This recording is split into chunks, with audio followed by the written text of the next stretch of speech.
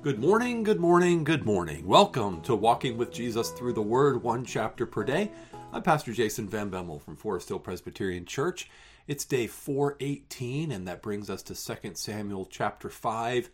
And today we will see David finally crowned by all of Israel as king over Israel. And then he goes up and takes the capital city, Jerusalem, from the Jebusites, and then he leads the army in victory over the Philistines. So the Lord's words concerning David that had been so long coming, that he's been waiting for years to see come to pass today. So let's pray and ask the Lord's help as we dig into this chapter together. Father in heaven, we thank you for your word, which is truth, for your Son, who is the fulfillment of all of your word, for your Spirit, who inspired your word and who helps us understand your word, and to live your word as you write your word on our hearts by the power of your Holy Spirit. So, Father, would you work in our hearts and minds and lives today? We pray this in Jesus' name. Amen. For 2 Samuel chapter 5. Then all the tribes of Israel came to David at Hebron and said, "Behold, we are your bone and flesh. In times past, when Saul was king over us, it was you who led us out and brought in Israel. And the Lord said to you, you shall be shepherd of my people Israel, and you shall be prince over Israel."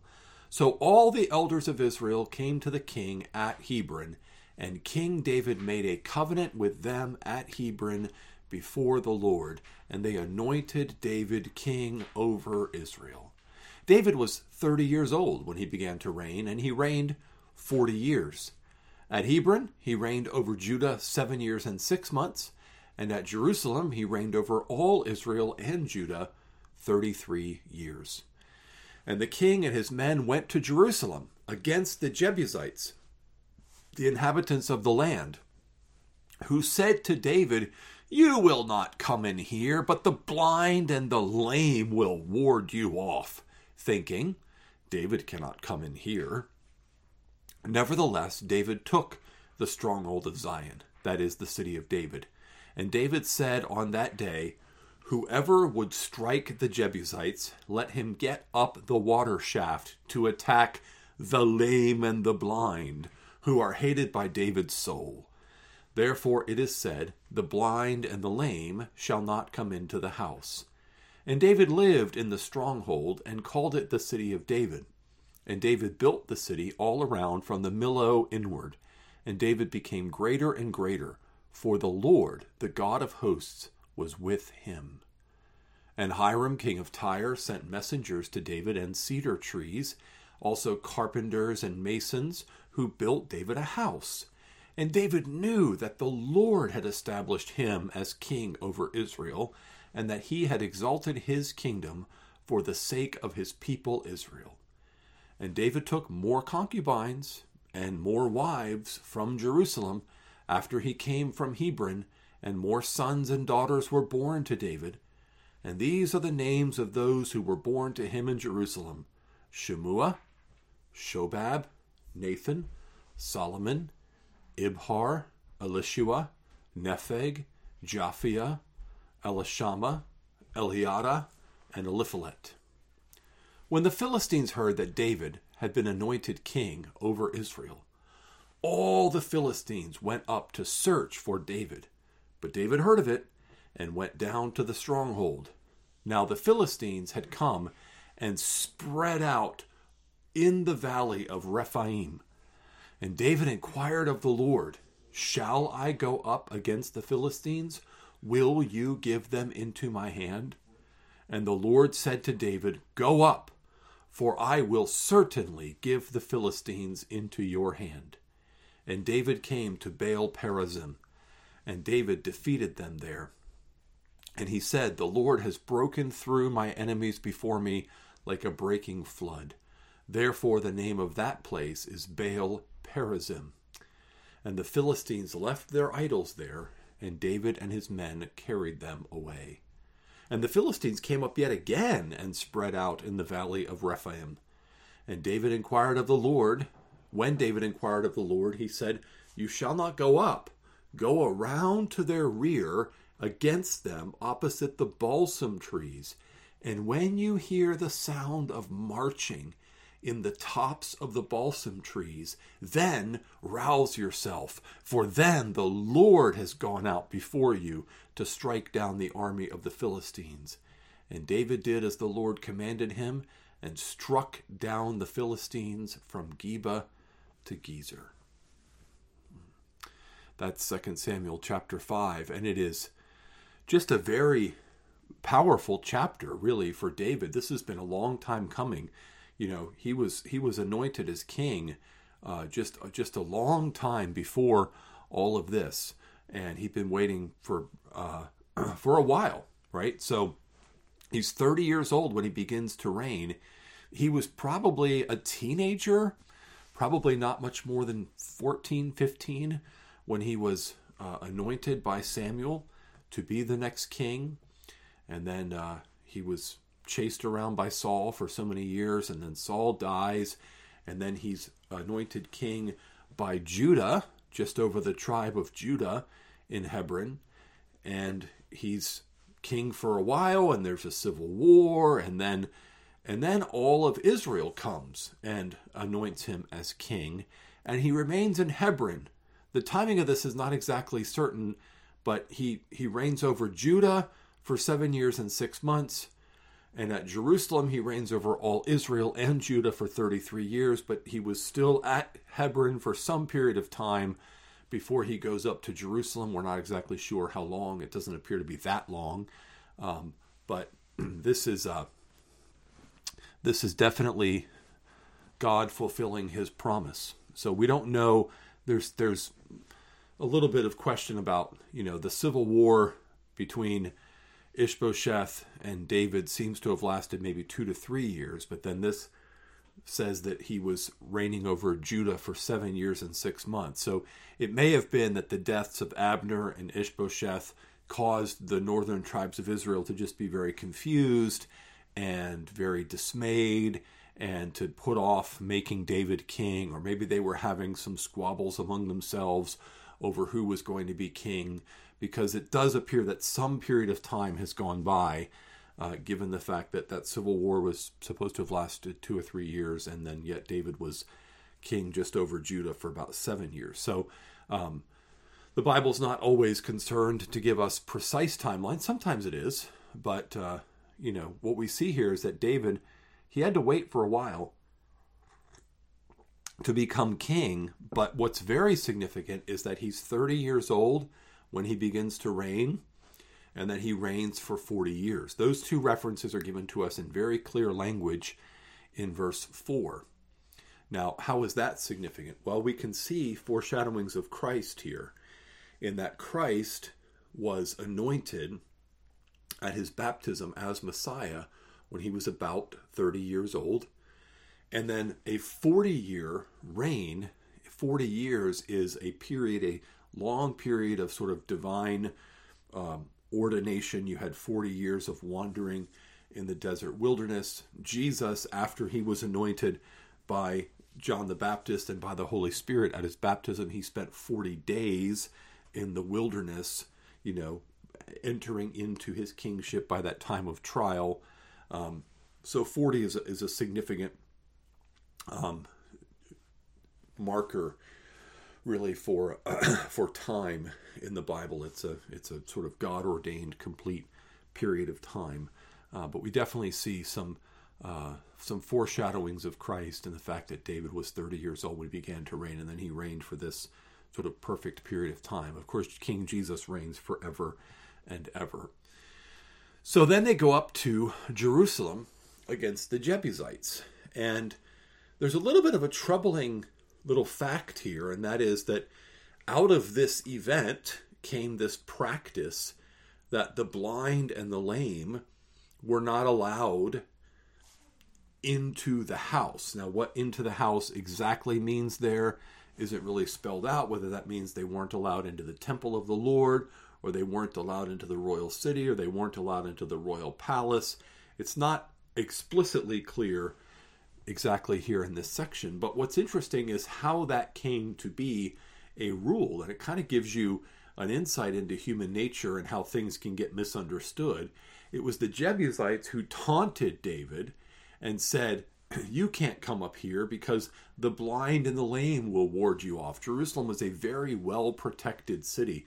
It was very difficult to conquer. Think about it. Israel had been in the land for hundreds of years by this period of time, and yet they had not conquered the Jebusites out of Jerusalem, which was right in the middle of their territory. So they felt very complacent and very secure.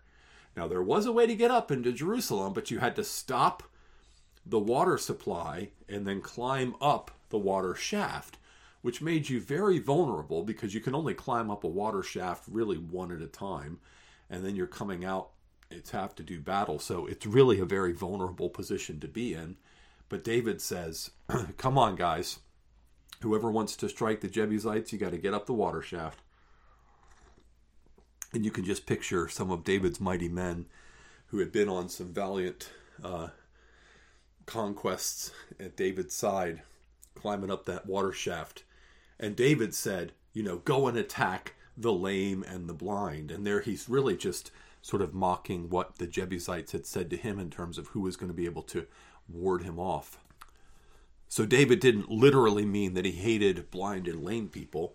He just said these arrogant, mocking Jebusites who don't think that God can give us the victory. They're the ones that he didn't like. But this becomes this saying that the blind and the lame shall not come into the house. So this is just human nature can misunderstand things, and something that starts off one way can end up some very different way. It's kind of like when you used to play the telephone game in school to learn about how, miscommunication can happen within a group.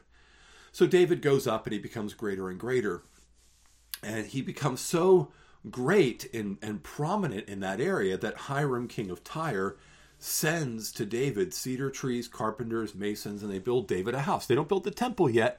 David is later going to want to build the temple, but God's going to forbid him from doing that because he's been a man of war and he's shed blood, and God wants the house built by someone who's a man of peace, and that's going to be left to David's son Solomon. David takes concubines and wives and has more sons and daughters. Is God approving of this? Is this God saying, yes, polygamy is a good thing. It's good for people to take many concubines and wives? No.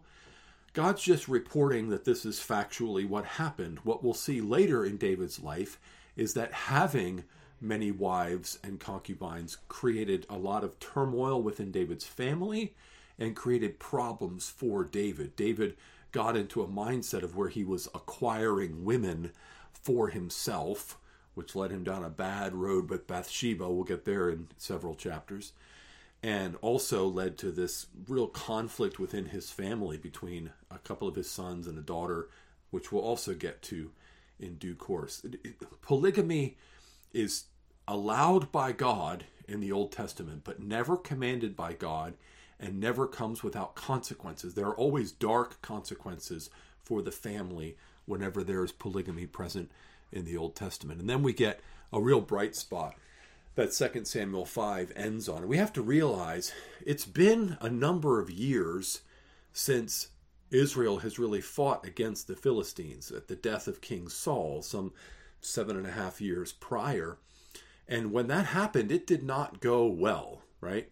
The Battle of Mount Gilboa was not a good battle for Israel. Their king and his sons, and they were just slaughtered by the Philistines. And they've been involved in this civil war, this internal squabbling, so they haven't really fought the Philistines. Well, now the Philistines hear that Israel is united and they have a new king, and it's this David that the Philistines would have known very well who David was. And so they decide they're going to put a stop to this nonsense. No way is Israel going to be allowed to have a king. No way is Israel going to be allowed to be united. They're going to go and put a stop to it. And so they come to the valley of Rephaim and they spread out.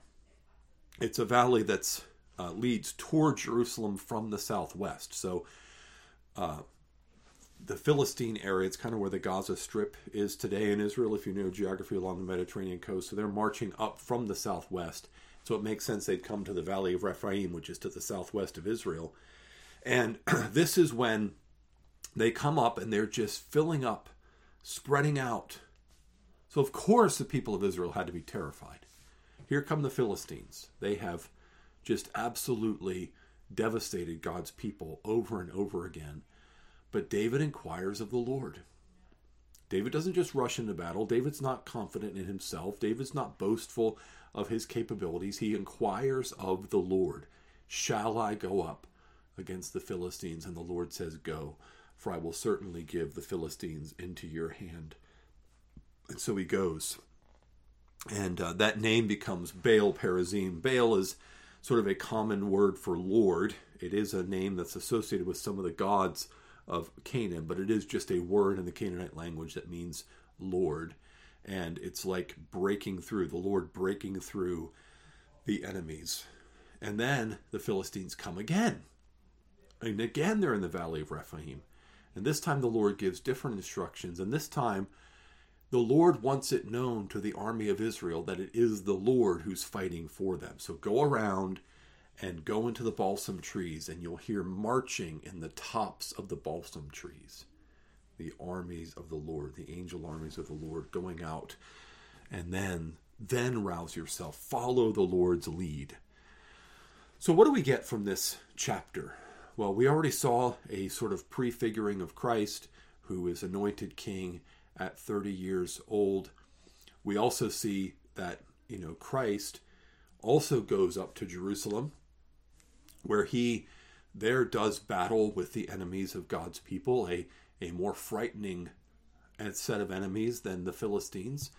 He does battle with Satan and sin and death and hell, and he conquers and he overcomes. So David wins a great victory in overcoming the Philistines, but Jesus wins an even greater victory in overcoming our most mortal and eternal enemies. Well, we see here that God always keeps his word. It may be a long time waiting. It may require patience, and we may have to go through a lot of struggle and turmoil. But in the end, God always keeps his word.